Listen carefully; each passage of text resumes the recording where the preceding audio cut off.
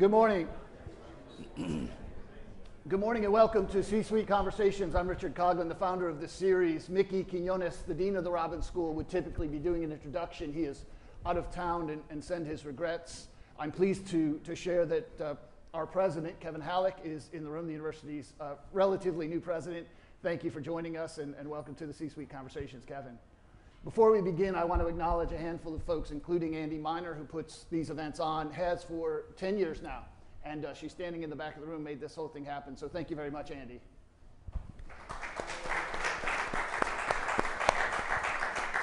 I want to acknowledge the supporters of this program, starting with PNC Bank. James and Jeff and Brian and Steve are here. Sonia is on her way, I think from Northern Virginia, but stuck in traffic. And Jermaine Johnson sends his regards as well. We're also supported by Chamber RVA, and Kelly's here. Thank you very much for all of your support. Now on to a conversation. Thanks, Jim, for joining us. And Miller, thank you for joining us as well.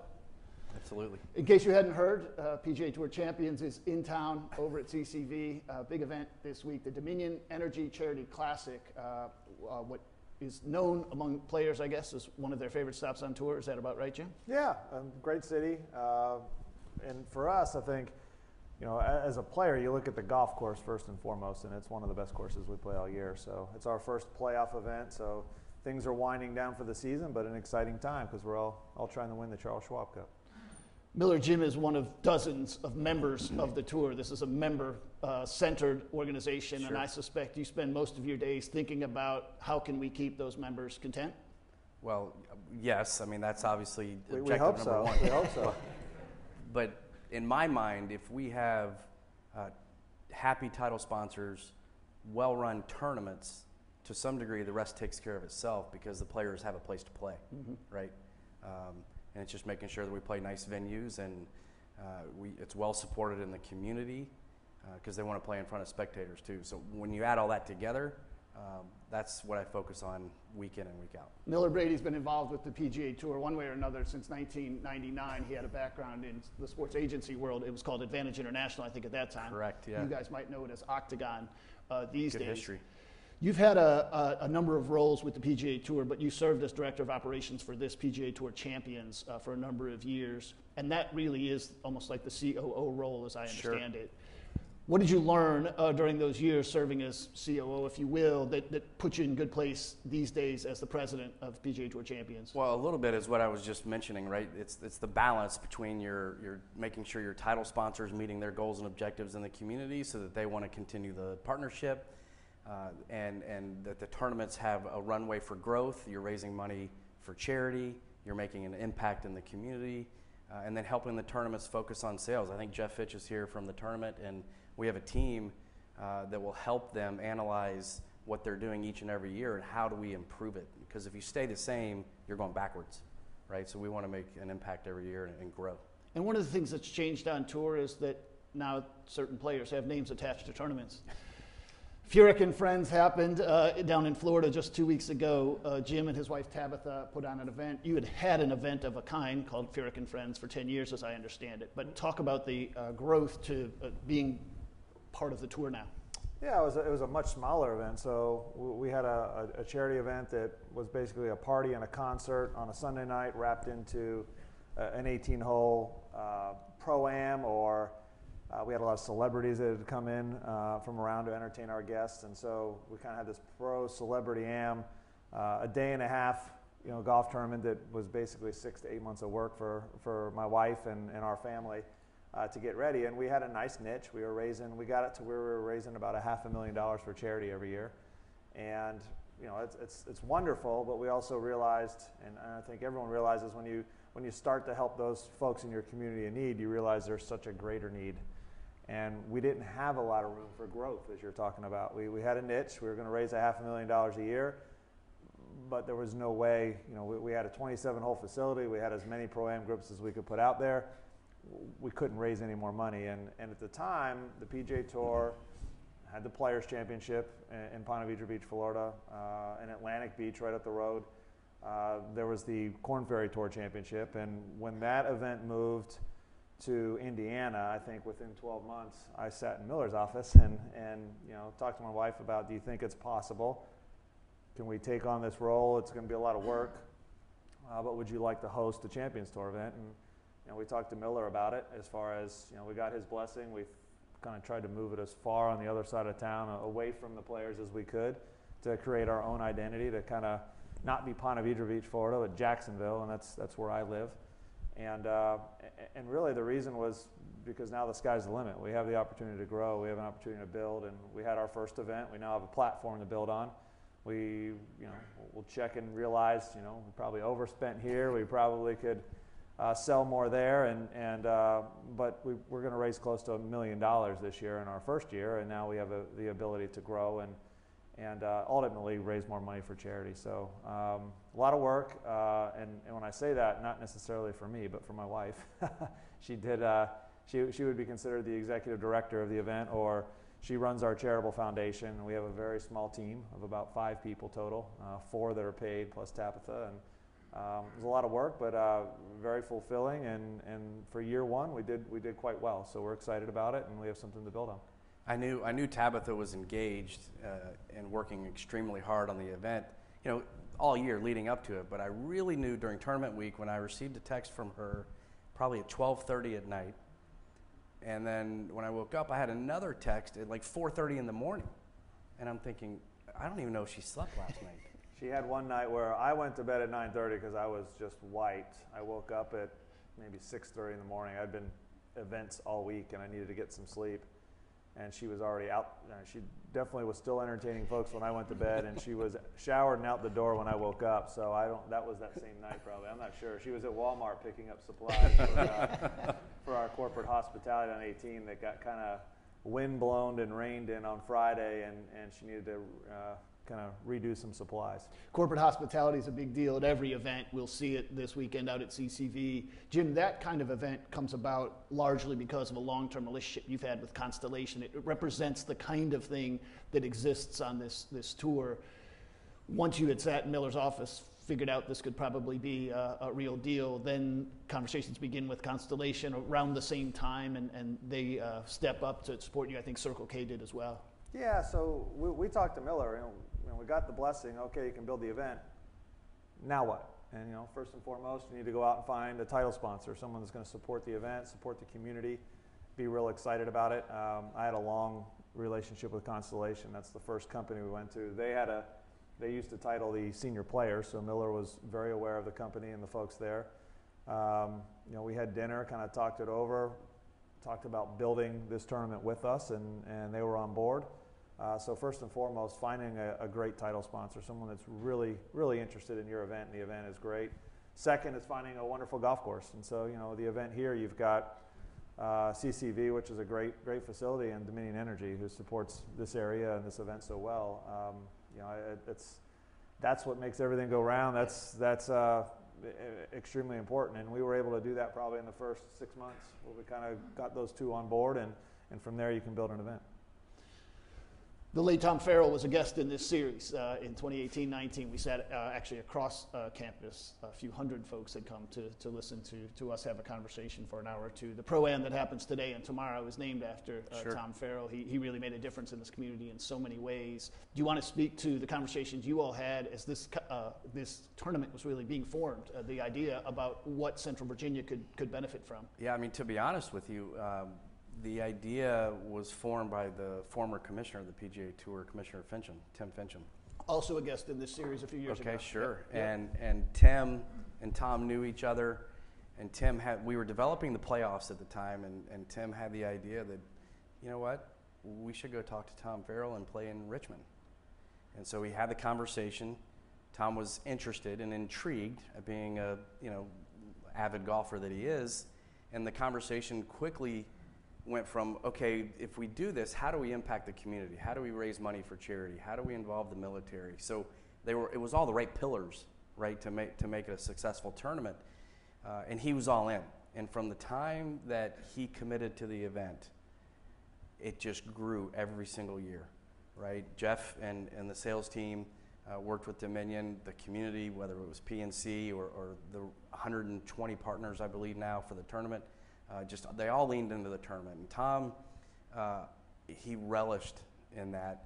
He loved coming out. I remember, I think 3 years ago, he's playing in the Pro-Am. It is pouring down rain. I mean, raining sideways.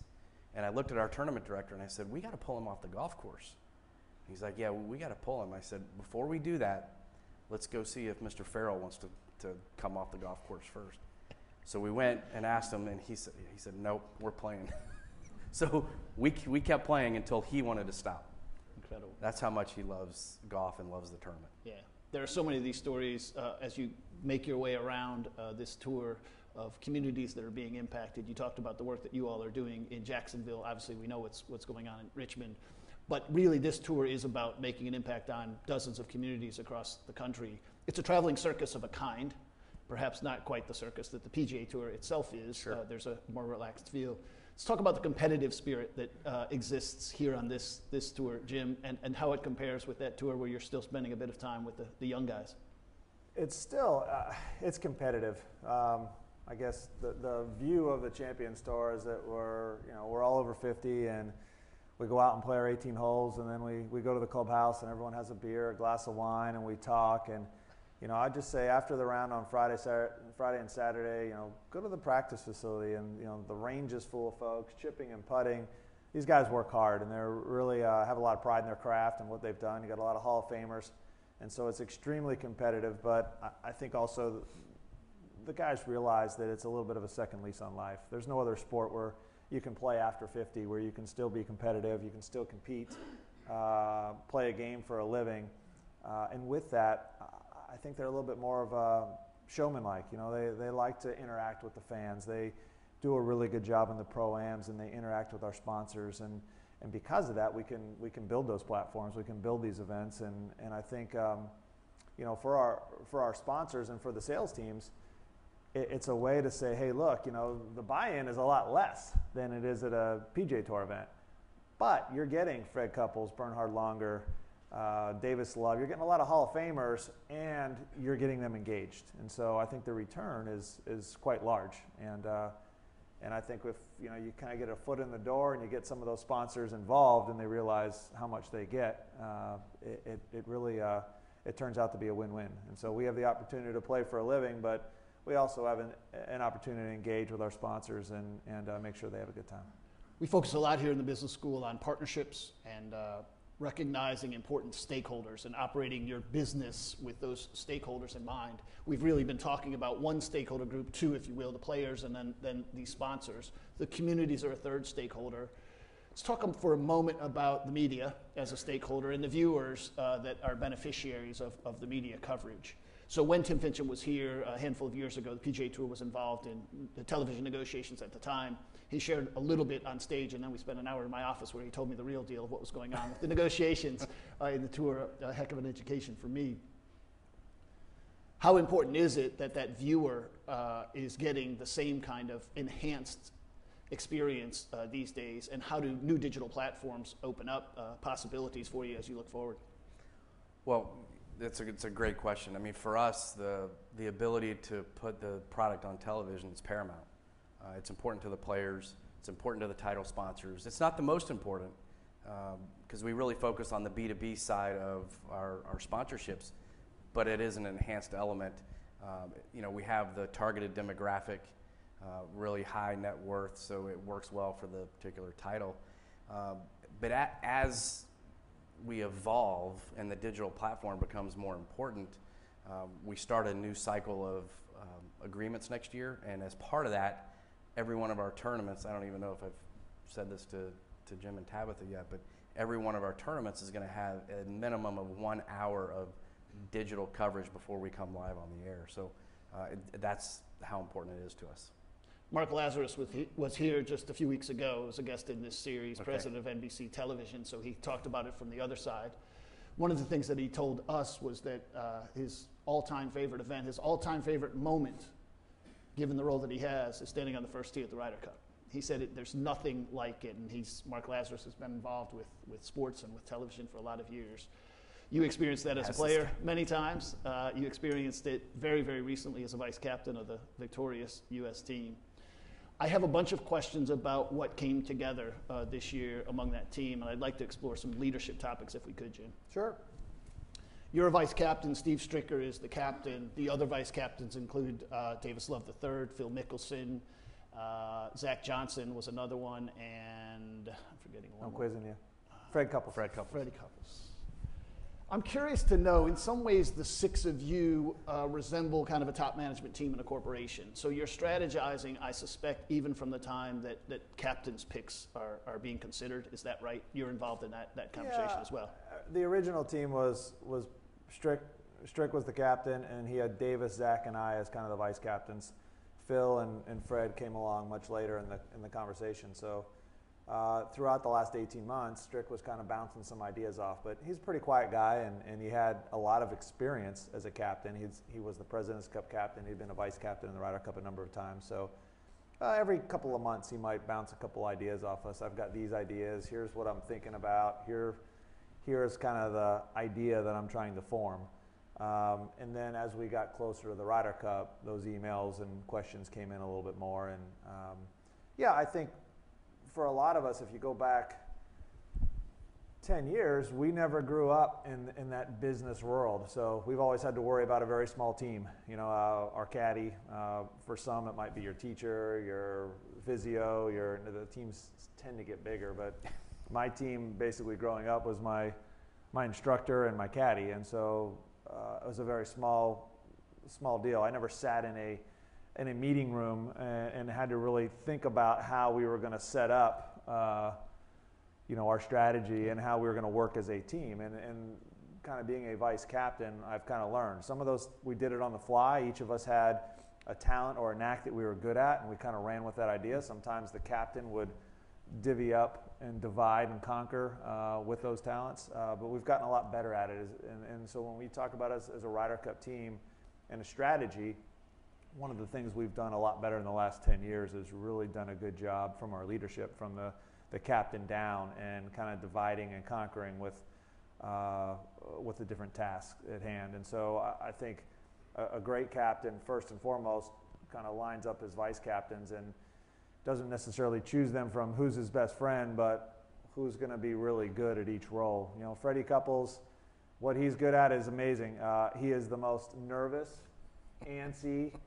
I know he looks like calm and smooth, and on the outside, he is the most nervous person I've ever met. But somehow, when you stick him in a room with people, he makes everyone around him, he puts them at ease. And so you put him in a room with 12 guys, and everyone goes to the first tee just like, they're just calm. He has a way of, even though he's nervous, you know, he sends them out, they're calm, and he looks, he goes, oh my God, are we going to win a point? Like he's just the most nervous guy I've ever met, but he calms everyone, and it's great, you know. Other guys are good at statistics. You know, Phil loved and kind of the deep dive into the statistics with our team, and I'm kind of a details-oriented guy, and Davis loves kind of big picture, and so we just each kind of divvied out our own little knack for Strick, and he kind of put us in areas that he knew we'd be good at. Scotty Scheffler ends up getting a captain's pick even though he's never won on tour. So just as a kind of a case study, I study decision making, I teach decision making. I think it's a fascinating decision because there is a risk involved. We need to send some guys to your class actually for captaincy. I should have taken the class before I was captain. Well, it worked out pretty well this year. But if you don't mind just elaborating a little bit, because Scotty Scheffler ends up not losing a point, not losing a match. I think he won a couple and tied one. But that is viewed by the outsiders as a risky pick. I'm not asking you who else was considered and why you chose him, but what did you see in him at the time as a top management team that led you to say, he's good, we're good? Well, I think it's a number of different things you look at. The captain is, ultimately the captain's bouncing ideas off of everyone. He's bouncing ideas off the players that are already on his team, the 8 guys, or the 6 guys in this case that made the team, his 5 vice captains. He's ultimately got to make the decision. You've got a stats team that's giving you ideas, but when I was captain, what I was looking at a lot of is, as vice captains, most of us were on the Champions Tour, so we knew a lot of the stalwarts. We knew the Dustin Johnsons, the Brooks Koepkas. We've played a lot with them. We weren't real well versed on Scotty Scheffler, and I knew a little bit about his game, but I wasn't real confident that I knew a lot about his game. So now you're leaning down to your next 6 guys, and a lot of the guys on that team, in fact, all 6, were pretty adamant that you need Scotty Scheffler on the team. He's got a lot of guts. He's not going to back down. And then you start looking at the golf course, right? And what type of player, how is Strick going to set the golf course up? What type of player will excel there and succeed? And his game fit that golf course very well. Do you take, does his game fit maybe Le Golf National in Paris? Maybe not as much, but does it fit Whistling Straits and the way we're going to set it up? Yes, he's stereotypically the player you want there. So you've got a lot of players on the team that want him there. You've got a stats team that says he fits the course. We know that he fits the golf course very well. And then you start looking at pairings. And you start looking at, you have guys that are easy to pair and guys that aren't easy to pair. It just the way it is. One of my strengths and weaknesses, I think, in playing in Ryder Cups is I was always that wheel guy. Like I had a different partner almost every Ryder Cup because captains realized that my game kind of could go along with a lot of different people and my personality could go along. So if he had someone that was difficult to pair or if he just had someone left over, he could kind of plug me in and knew that I would kind of get along fine and I would adhere to that person. What does difficult mean? What is difficult to pair? No, what is difficult? You said difficult. What does it mean? Difficult to player. be a difficult what does that player? mean? Difficult pairing? Phil Mickelson. Difficult pairing. He's long and wild. He plays his own style of game. No one else plays like Phil. Right. And then he's got a very dominant personality, right? And so you need someone, you cannot put another alpha with Phil.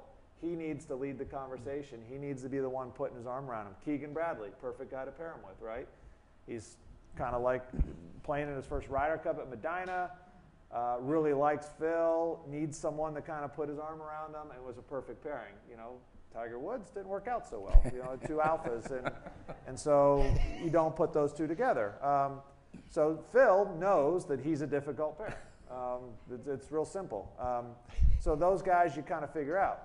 No secret, I played with Phil a little bit. So Tiger, difficult pairing. I played with Tiger some. It's hard to step into Tiger's shoes. Everyone is watching that match. Every shot, every person on the golf course, everyone is looking at that, and trying to live a day in Tiger's shoes is very difficult, and a lot of players didn't like being in that situation, so we had to find someone that could handle it. I did it, Strick did it relatively successfully. Other guys did not. And Tiger's record wasn't very good in the Ryder Cup. Maybe he didn't play his best, but it was also very difficult for someone to step in and play with him, and so the guys that played with Tiger didn't play very well. I'm thinking about the business members of the business community that are here and the lessons that you just delivered in the last 3 or 4 minutes. There are a bunch of startups that face this choice about whether they should bring their friends on, top management team, when they're just getting going. You've said probably not. Be really smart about the roles that each of them are going to play and the strengths, and maybe lean against bringing friends on early in a startup. You've talked a lot about mentorship, and in these pairings reflect, I think, a very similar kind of thing that goes on in small teams in certain companies of, well, we better be careful about how we pair them up. There was also a really valuable lesson, though, about decision-making ultimately comes to the captain, but in the story you just told, Steve Stricker was very good about allowing input from anywhere and everywhere, it sounded like, before rendering that decision. So even relatively new members of the Ryder Cup team are invited to share their voice, their perspective on these kinds of things. The guys that were on the team, absolutely. Yeah, but even if they're relatively new. Yeah, but I want to be really clear that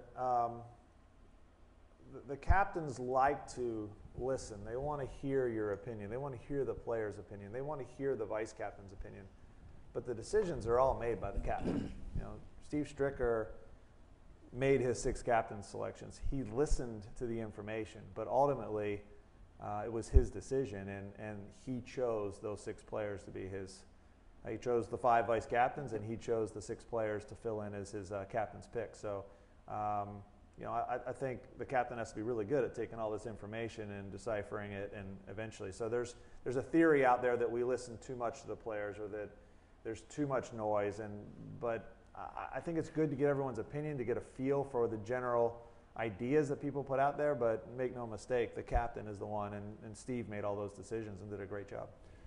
Archived videos of this series are available online. We've done 60 or 65 of them over the last 10 or 11 years. And one of the things that I like to ask relatively new CEOs is, what was the first realization that you were the CEO, and very often they'll tell stories of being promoted, like you were, Miller, into a position where you'd sat at a different chair, same table, different chair, and that when the meeting ends, you come to realize the decision's now mine. Right. So I might throw that question to you and ask if you had one of those moments of, now you are the president of PGA Tour Champions, not the senior vice president. Yeah, great question. I mean, in my prior role as senior vice president or COO, you know, I felt like I was helping guide and make those decisions, although it wasn't ultimately my decision. But, you know, once I was in that role, the biggest difference is that the attention that the players would look at you and go, all right, you've got to make decisions now. Are you making the right decision? And it may not be the right decision in the players' minds at times, right? So there's a balance. And at the end of the day, I'm trying to make the best decision for our business and how to move our business forward. And for example, probably one of the hardest decisions I made a couple years ago, we had a title sponsor that was okay, not great, and the event was okay, not great, and we made a hard decision that the event needed to go away. And there was risk involved with that. There was risk that the players wouldn't accept that, they wouldn't understand that, but at the time, it was the right decision for us to properly set the tone to move our business forward. Yep. Which is really where we are today, which is a Can I fantastic ask place. a question? Yes. No. So when we talk about difficult players, let's talk about tournaments and what makes a great tournament but not great, or good but not great. Like, you know, now I get to put you on the spot. Yeah, sure. Well, that's somewhat easy because Just because I have a tournament, I want to Yeah. always be great. I don't want to be that good but not great. it starts knowing that you have a well-run tournament staff that's engaged with the event, engaged with the community. They're selling. Jeff Fitch does a great job with all the partners in this community. You're playing hopefully one of the best golf courses in that community. You have a title sponsor that's engaged, but that you also have a purse that is reflective of our product. And that's probably where I was more focused on at the time, is that, you know, we had a purse that needed to step up. The title needed to invest in that in order to move our business forward. Otherwise, I felt like we would keep, you know, just dragging them along, and that was not the right move for us. You've both really talked about scaling a business. When you take the little tournament you had and turned it into a big tournament, you were really describing this challenge of scaling up because you saw a need in the community and thought, how can we raise more money? In your decision you just described, that's about scaling up the business, and that's something there are only so many weeks in the year. There are only so many holes on a golf course where you can put a corporate tent. Right. Although you're making those up all the time, right, Jeff? And so you're creating these new. But if you don't mind describing how scaling up works in your business, how do you make sure that the tour 5 years from now is considerably better than it is today? Yeah, so I think that's there's two parts to that answer. One is making sure that we have a schedule that makes sense for our tour. And what I mean by that is that we're not a tour that needs to play, you know, 35 tournaments a year. We strategically play somewhere between, call it 25 and 28 events a year, to where we can play 2 to 3 weeks in a row, take a week off, 2 to 3 in a row, take a week off. And when we do that, and we do that by, you know, strategy, most guys are playing every week. You know, Jim's not going to play 25, 28 tournaments anyway, but he may play 21, 22, 23. So now they're getting to see our top players on a more regular basis. We don't, and I don't mean this in a bad way, we don't necessarily have a strength of field issue on our tour like the PGA Tour does, right? They compete week in and week out for the top players. Our guys are playing, right? And they're competing week in and week out, which makes all of our sponsors happy, and they're in a good place. Now, when I fast forward to where we want to be in 5 years, it's growing those tournaments, growing the prize money for those tournaments, and elevating the stature. And we're in a place now where we can start to do that. One way to do that pretty quickly would be to change the age from 50 to 48 or 45. That is the age at which young guys get eligible for the tour. Is it ever considered? Is there any discussion about it? So I knock on Jim's shoulder there because Jim I think it was your first tournament. When we sat down and had this conversation. Early in my Champions Tour early career, so absolutely. that topic had come up a handful of times over the years, but it was rearing its head again when Jim first came out, and so I wanted his advice, his thoughts on it, because I had my opinion, but I wanted to make sure that what I was thinking was, the opinion of some of our top players. And it was, for me, the guys that move the needle and are the top golfers at 45, they're not going to play our tour anyway. They're not ready, right? They're still competitive on the regular tour. The money is so significantly higher on the regular tour that they're not ready for the move yet. Sometimes they're not ready at age 50, right? Look at Phil. Yep. So in my mind, that was really a non-starter. And so we had discussions with what's called our Player Advisory Council. Yep, I wanted to talk about that, our player directors, and they all came to the same conclusion. You wouldn't find one player on the Champions Tour, and I mean not one, that would support lowering the age. And so by running a tournament, one of the things that I think that we have going for the Champions Tour is, it's a totally different model from the PGA Tour. PGA Tour, I think, has 47 events in 43 weeks. So let's take Dustin Johnson, Rory McIlroy, Justin Thomas, your best players that push the needle. They're only going to play 20 to 25 events a year. There's 47 tournaments. Now, I realize they have a bunch of superstars, but a lot of their fields are, I don't know if watered down is the right word, but the best players aren't playing every week. They can't. They can't play that many events. The reason why we have 25 to 28 events is that we have a very strong field every week because our guys want to play 20 to 25 events. So every week we have a very similar field. There's good and bad with that. The tournaments aren't in competition against each other right. for the most part. There's good and bad to that. Yeah. But I can tell my sponsor, he's, well, who's going to play? Well, Most everyone. everybody. The three guys we're worried about are maybe like Mickelson, who's still a part-timer. Stricker's been kind of a part-timer because of the Ryder Cup. Maybe Freddie Couples is winding down. He still pushes the needle. Other than that, you're pretty much going to get everyone. They're all going to be here. And so if you lower the age to 45 and we go back, I was still ranked top 5 in the world at the age of 45. I wasn't coming to the Champions Tour yet.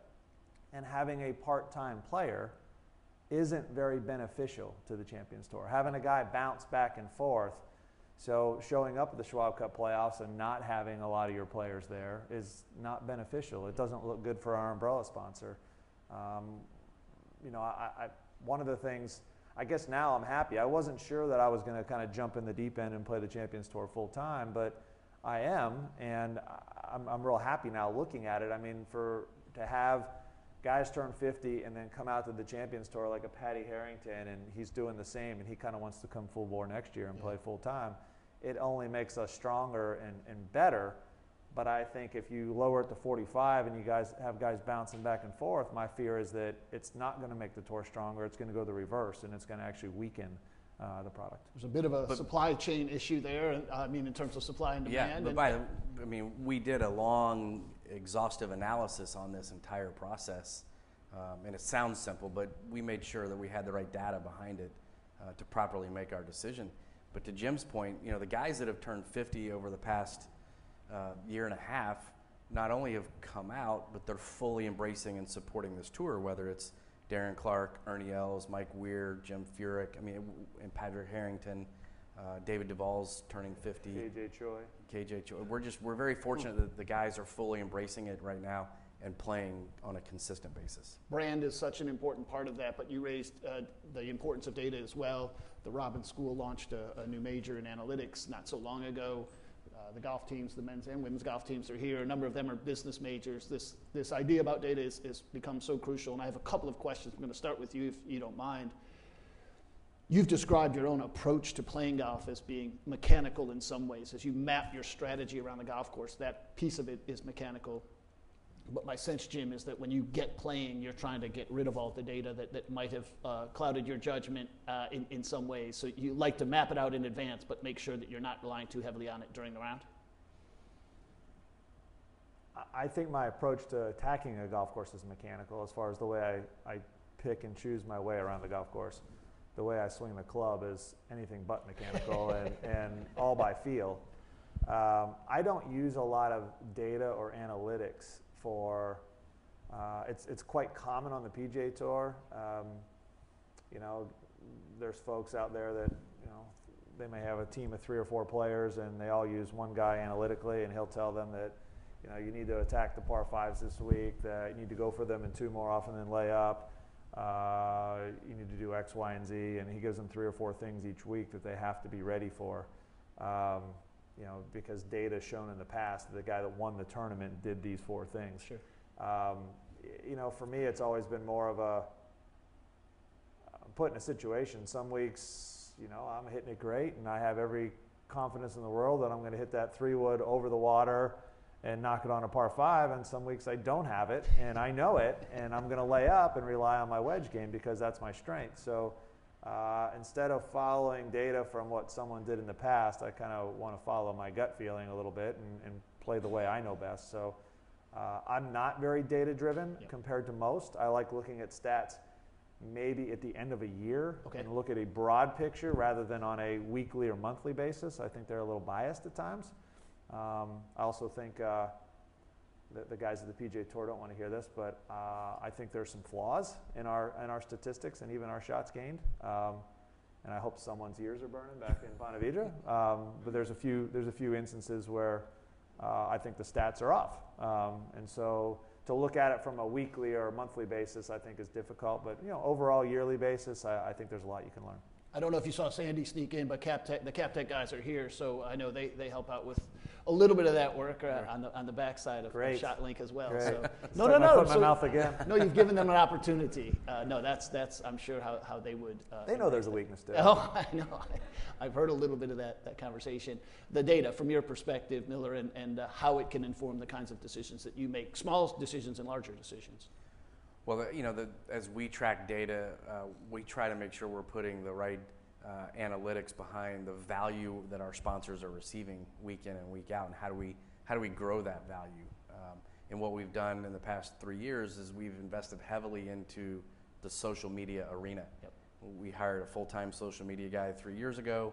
We brought another individual on to help him, and we've recently hired a third because the value we receive back from that has been fantastic. They're very creative in what they do with our players, but it drives value to the tournaments and the title sponsors. And the more value we provide to the tournaments, the communities, and the title sponsors, the easier it is for us to renew. And that's the end goal for us, is to renew our title sponsors and grow prize money for the players. When Mark Lazarus was here a few weeks ago, he talked about the challenges that networks are having with the Nielsen ratings, that the Nielsen ratings don't seem to reflect what's really going on. Nowhere near. Say more about what you think the future of that conversation looks like. Look, I'm completely, I don't even like this conversation because I'm biased that the ratings are nowhere near what they could be or should be, because, you know, you put a box in a house to determine if they're watching a particular channel. For us, in our sport, it's not tracking. Every sports bar in the country, every golf facility in the country has on the Golf Channel every weekend. And it may be on mute, it may not be on mute, but it's still showing the tournament. It's showing the title sponsor acknowledgement within the telecast, and none of that gets picked up, right?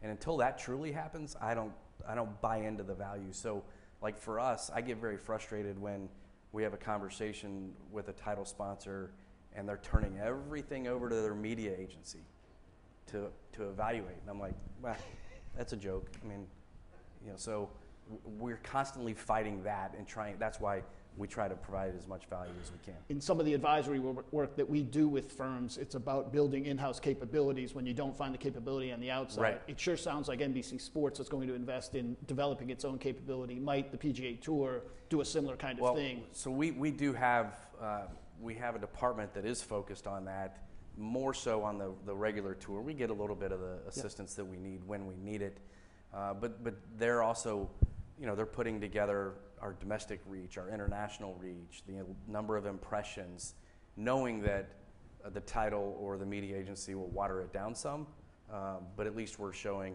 you know, here's what we feel the value is. The next thing I'd like to talk about, we've got about 20 minutes left, is something that struck me in my research. Now, I only learned that Jim Furyk was coming a few days ago, so... That's my fault. No, that's you fine. You did your research, so you've asked you've picked up a lot of information that I'm very shocked that you did. And the questions. Good thing I didn't let them know earlier. I know. The concept I'd like to cover is one about humility. So for 12 years, I ran the MBA program here and was often asked what makes for a good MBA student. And I always said it was curiosity and humility, that the combination of those two things is what keeps you driving toward learning, really. Humility came in the form of you caddying for Tom Watson in Japan. So I wanted to have you tell that story to this audience not so long ago. You found yourself, while president of PGA Tour Champions, Sure. putting on a rain suit and carrying a bag. Wow. Yeah, you did your research. So we were playing our second event in Japan, MasterCard Japan Championship. And first, that's actually the second round of the tournament. It's raining. It's probably 12 minutes before Tom's tee time, and someone said, Tom's caddy's not here. What are we going to do? And I said, well, let's go talk to him, see what's going on. Walked to the putting green, and it's still raining. And I said, Tom, where's your caddy? He goes, I don't know. He's not answering his phone.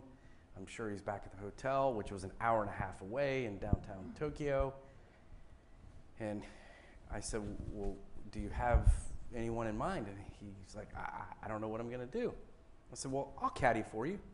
And I thought he would say, no, we'll find somebody else. And he goes, that'd be great. And it's like the dog that catches the truck. I'm like, oh my gosh, what do I do now? It's raining. All right, I'm going to run. I'm going to go put on a rain suit. I'll meet you at the first tee. I need an umbrella. I need dry towels. So luckily, Tom was fantastic. I meet him at the first tee. I'm trying to, give him a club, hold the umbrella, carry the towels. He never asked for yardage because I wasn't going to be able to give him a yardage anyway. He had a big staff bag, and it's what you call a one strap. You guys would probably know this, not a two strap bag, which is a lot more difficult to carry. So I finished the round, and I had to go straight and have my back worked on because I was done. But it was fantastic. Tom actually played pretty well. I think he shot 2 under, probably could have shot 5 under. I raked a few bunkers along the way. It was just a great experience, and I think the best part is that I gained a lot of respect from the other caddies that were out there that I did that. Did it rain all day? It stopped on, I think, the 11th hole. Wow.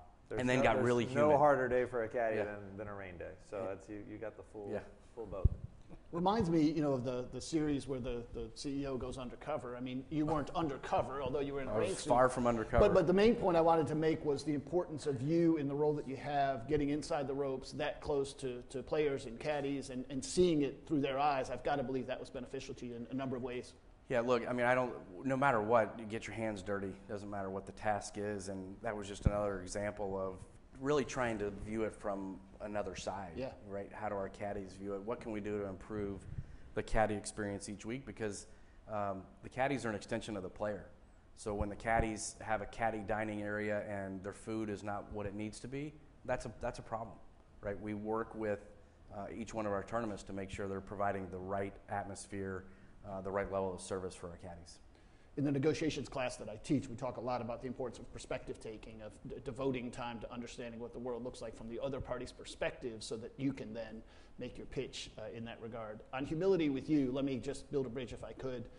Some of you know I was on the sales team at Pebble Beach from 1990 to 93, and then I decided to go to grad school and study decision making. But I was going to Tucson, Arizona to study decision making, a place that you know well. You and I didn't overlap. You left in 92 or 93? 92. And I arrived in 93. But I decided that I didn't want to leave the golf world entirely, so I actually caddied up at La Paloma at the country club up there. You were in Tucson as an undergraduate on the golf team, and this was a team that won the national championship in 1992. The humility piece that I really picked up as I studied that was your progression from freshman year to senior year and the number of really talented golfers that joined the team. Can you describe the evolution of the team and your role in the team from first year to your final year? Wow. I guess I view, we were an interesting golf team. I will say that right off the bat. We had a coach that was very hands-off. It was more about, golf, recruiting in golf's always, I think our athletic director put it It's about Johnnies and Joes, not X's and O's, meaning that you're trying to recruit good players. Arizona always had a very, at the time, I guess not always, they're rebuilding now and doing quite well again, but they had some years where they struggled. But at the time, they had a very successful program. A lot of kids wanted to go to the University of Arizona. Our coach recruited well and brought folks in. At the time, it felt a little bit more like an individual sport. I mean, we played against each other. We were close. We were friendly. It was kind of my fraternity was the golf team, Yep. but we were trying to beat each other. I mean, like cats and dogs every day, and that was kind of that competition, that fighting and clawing and scratching and practicing every day against great competition is what made us all better. But it was an interesting dynamic team-wise. And so, freshman year, I think you're getting your feet wet. You're kind of trying to follow the lead. We didn't have a lot of veteran players my freshman year. We didn't have a lot of great leaders my freshman year. So the young players kind of, we kind of grouped up and hung out and had a great time and ended up, kind of getting better as the year went on. I think we ended up finishing 6th in NC2As that year, which was, we definitely played over our heads. My sophomore year, I was kind of the #1 player on the team and felt a little bit more like a leader, trying to get that team motivated. I think we ended up finishing 3rd in NC2As that year. My junior year, we were ranked #1 for pretty much the entire year, and it was a year that I struggled a little bit and had some, I don't know, personal issues. It was kind of a year to grow up, we'll say, in college. Everyone needs one of those, and I didn't play very well. I actually got left off the national championship team. I was playing 6th by the end of the year, played terrible, and there was a realization that eventually I'd want to turn pro, and I wasn't even starting on my college team. So it was kind of a rude awakening. The team that year didn't mesh very well, to be honest with you. We never really hung out together. We kind of went our separate ways. That national championship team was ranked #1, and they missed the cut at NC2As. So they didn't finish in the top 15. And then senior year, we kind of came back together. We had a transfer that came in from Oklahoma State that was a great kid, Harry Rudolph. He was my roommate on the road. He was kind of the glue a little bit for the team, believe it or not. Kind of an outsider came in and kind of pulled us all back together. My role that year, again, still trying to beat the pants off everyone on the team. And but we I think we're closer, and we were ranked #1 for a lot of that year as well. We had an interesting dynamic, and probably one that I wouldn't suggest for most teams, in that we were very individualistic. Everyone wanted to turn pro on that team. Everyone wanted to have a professional career, and a lot of us treated it a lot more like an individual sport than we did a team sport at the time. Although we did come together at the end of the year, and we did have the best team in the country, and we were able to win NC2A. So it was a lot of fun and a great binding moment. But if I were to be dead honest, it wasn't like I played high school basketball, and I still keep in touch with those guys, and I'm actually closer to most of my high school basketball team than I am to a lot of my college golf team, believe it or not. Because of that individual sport side of things, it was a bit different. Miller, I'm curious, as you think about the folks that you manage, those who report to you, those who inform you about decisions, how much of your attention is being paid to making sure they're collaborative, that the teamwork piece is a big part of what you do? I suspect all of them are driven in some ways, and that when you bring new hires into the headquarters in Ponte Vedra, they're looking to rise to the top. Have you some particular practices that you've instilled to make sure collaboration and teamwork are a big part of what you do? Well, I think to me, that's all about communication, right? And communicating with our team members that we're all on the same team. We all have the same goal in mind, is to make this tour the best it can be. But it is collaborative. We have regular meetings when we're in the office. I share as much as I can about what's going on at the highest level possible. For instance, I had a business unit review this past week with Commissioner Monahan. And that was a nice presentation. I took our team through that presentation because I want them to feel good about what we're doing as a team. I think one of the biggest challenges in today's business world is that the millennials aspire to grow so quickly. And I have this conversation all the time. It's just be patient. Keep your head down, work hard, and be patient. It's really, really difficult for them to hear that.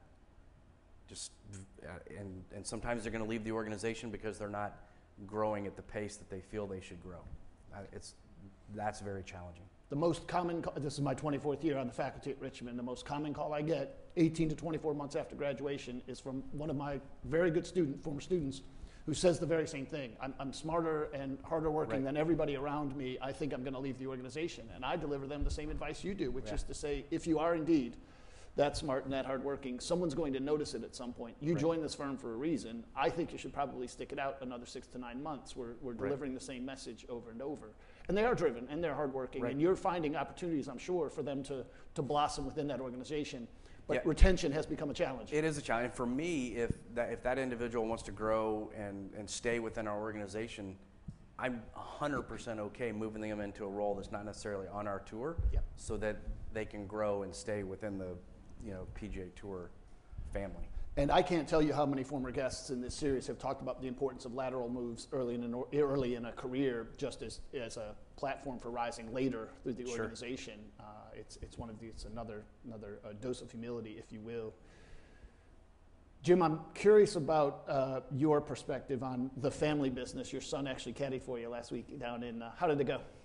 Pretty well. So my caddy had slipped and fell on the porch last week at the golf course. Hurt his hip. It was very apparent that afternoon on Thursday that he was not going to be able to caddy the next day, and I quickly started texting my wife during the Pro-Am that I needed my replacement to fly in. So my son flew in Friday morning and caddied for me for 3 days. So just a lot of fun. I know my son had a great time, but having a super relationship with my family and both my son and daughter, it was really rewarding for me as a father. I had 100 times more fun than he did, having him on the bag, him kind of being inside the ropes, seeing the decisions that were made, how I went about my business and played golf for a living. And it was, I think, he enjoyed it. The first day he said, I can't believe how fast everything went. Like how fast you got a yardage, how fast you made a decision, how fast it went off, how quickly we had to get out of the way for the next player to play. He said, it just, when you're watching outside the ropes, I'm standing around, like it seems like it takes forever, but inside it's more of a fast paced, and it was fun to just have him there by my side. And we played well, which is a icing on the cake, but if we would have finished towards the end of the field, I still would have had a great time. There's a slice of the academic literature around naturalistic decision making. Gary Klein, others have followed firefighters around to try to figure out how they process things so rapidly. Golf has a little bit more of a deliberate pace. I think we have a little more time than they do, yeah. Just to try a little bit. I really wanted to ask you. No one's, we're not going to die either, so it works out pretty good. Yeah. I really wanted to ask you about your longtime partnership with your regular caddy, Mike Cowan. If my math is right, you might have been in your late 20s and he in his early 50s when you first partnered up 22 or 23 years ago. Jim, does that sound about right? That's right. It was about 22 and a half. I was 29 when I hired Mike. And he would have been 51 or something along those lines? About 50, 51. Yeah. What made it work then? What still makes it work 22 years later? He's 73 now? He's 73, so quite amazing. He can still tote a 30-pound sack around every day. I guess he's very easy to get along with. Everyone likes Mike. I guess the best compliments I could pay him as a caddy are that he really loves what he does for a living. He likes to caddy. He loves the game, loves being in the caddy yard, loves being with the guys, and just loves showing up for work every day. So to be around someone that enjoys what they do makes my job a lot easier. The next, I would say that he's the same person on the bag whether we're playing poorly or we're playing well. So shooting 58 or 82, he's basically the same guy. And so I can't stress how many times I've seen caddies behind their player's back when they hit a bad shot, missed a putt, and they're flinching, grimacing. You can tell, and it's a mental note like, well, I'd never hire him. Mike's the same person, and so I appreciate it. And he works hard. He like I said, he loves to come to work, works hard. We've got a great relationship, and for years, my family traveled with me full time, and I spent more time with my caddy than I did with my family because I was at the golf course, for 8 to 10 hours a day at times. You sleep for 8 hours. I'm not seeing my family quite as much as I'm seeing my caddy, so it really needs to be someone that you get along well with. But you keep calling him Mike. I mean, let's be honest. Affectionately, he's Everyone known knows as Fluff. Yeah. Yeah. I didn't feel like I knew him well enough when I hired him to call him Fluff, so I started calling him Mike, and it's just always stuck. Love what you said about his passion for his work, and Miller, that's what really drives the best of in any work organization. Those who are passionate about the work will do what it takes to get it done. You found a passion relatively early in your career. For the undergraduates here, it could take a few years to find their passion. What advice might you have for them about navigating early career until you discover your passions? Well, for me, I knew my passion was in sport, right? And how did I get the most experience possible? I worked for an agency on a myriad of projects, whether it was NASCAR, baseball, golf, and I knew I wanted to work for a major sports property. But for me, I wasn't willing to move to New York City, where Major League Baseball, NFL, they're all based there. And I was able to latch on to the PGA Tour, and I knew it was going to take time. I probably sent my resume, I don't know, probably 10 times. I interned, made connections. It's all about staying in touch with people, and I was fortunate to catch a break, and I started in the corporate marketing department, just over 21 years ago. And I'm fortunate that I kept my head down, and I think I worked hard and was able to grow within the organization. Continuing to make connections. When Tim Finchem was here, I recall one of our undergraduates boldly approaching the commissioner. He's a graduate of this university. Sure. And then I remember reading 6 months later an article on the front of the webpage for the university that said this young person was landed an internship because she was bold enough to approach the commissioner at the time, and right. One thing led to another. So those kinds of connections can happen. So careful, someone's going to hit you. I think that's what he invited them to do. Yeah, that's okay. So maybe we've got 2 minutes, one more time for a fun story, Jim. One that I discovered early in your career, 1994. So I left Pebble in August of 93, and 6 months later, you're going to play in the Pro-Am, February of 94. This is the AT&T Pebble Beach Pro-Am at that time, using some of the different golf courses. My understanding is you wanted to go scout Poppy Hills. You hadn't seen it before, and you arrived on the first tee, and Peter Jacobson was there with 3 others. Do you remember who else was standing on the tee and what it meant to you in terms of maybe now I've reached the big leagues? Yeah, let me see here. It was, I think, Huey Lewis, Jack Lemmon, and John Denver. And so I had played with Jake the week before in Phoenix, just met him. You were new on Fluff tour. was on the bag for Jake. For Jacobson. And I showed up at Poppy, and there was a foursome going off one. I walked down to the first tee. Jake was there. He invited me to play. And so in my yardage book, I kind of wrote, here's the 3 guys I played with today. John Denver, Jack Lemmon, and Huey Lewis. And to this day, I still see Huey, every year at the AT&T. We sit around and talk, and, that introduction came from Jake. But just, you kind of pinch yourself and think, kind of an amazing group of folks. I think the most wonderful thing about this game, and for those students that are here that don't play, I would invite you to try. It's going to become such a useful tool in business in any walk of life. The greatest thing about my sport and about my job is that I meet amazing people from all walks of life, whether it's business, entertainment, sports, you name it. The vehicle that draws us together is golf. And you're going to use that vehicle through business, whether it's entertaining clients, whether it's your boss inviting you to go to the golf course to just have a little knowledge, just an ability to get around the golf course and enjoy a day and socialize is going to give you the ability to get a leg up in business, to close a deal, to get a promotion, or maybe just hold your job, whatever it may be. It's going to be a useful tool for you. So if you don't play golf, I invite you to try, because if you enter the business world, it will come up someday. You're talking about pinching yourself. When those 3 were on the tee, I pinched myself when I heard Miller Brady and Jim Furyk were coming today. Thank you very much for a really insightful hour. You've offered so many lessons to our students in the business community. Really grateful to both of you. We're appreciative to be here. The last thing I would say is that whether you play golf or not, I would encourage everyone to come out and support the tournament this week, because it does raise money for charity. It's a great community event. We probably have one of the strongest fields we've had all year, and it's going to be a lot of fun out there. So if you can make it, we'd love to see you.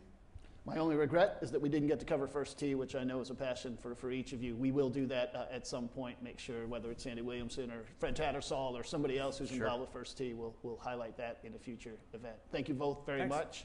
To all of you, we have not yet announced 2022's lineup. We are working on that. At this point, I want to convey my thanks to PNC for its continued sponsorship, Chamber RVA for its continued support of what we do here. There are more and more events coming to the Robbins School across the university, a bunch of sporting events as well. So please don't be strangers to campus, those of you who are visiting from elsewhere. Great to see so many alumni here as well. Some of our students have a 9 o'clock class maybe, so I should probably let them Don't be go. late. Thank you very much for coming out. Appreciate it. Thank you, guys.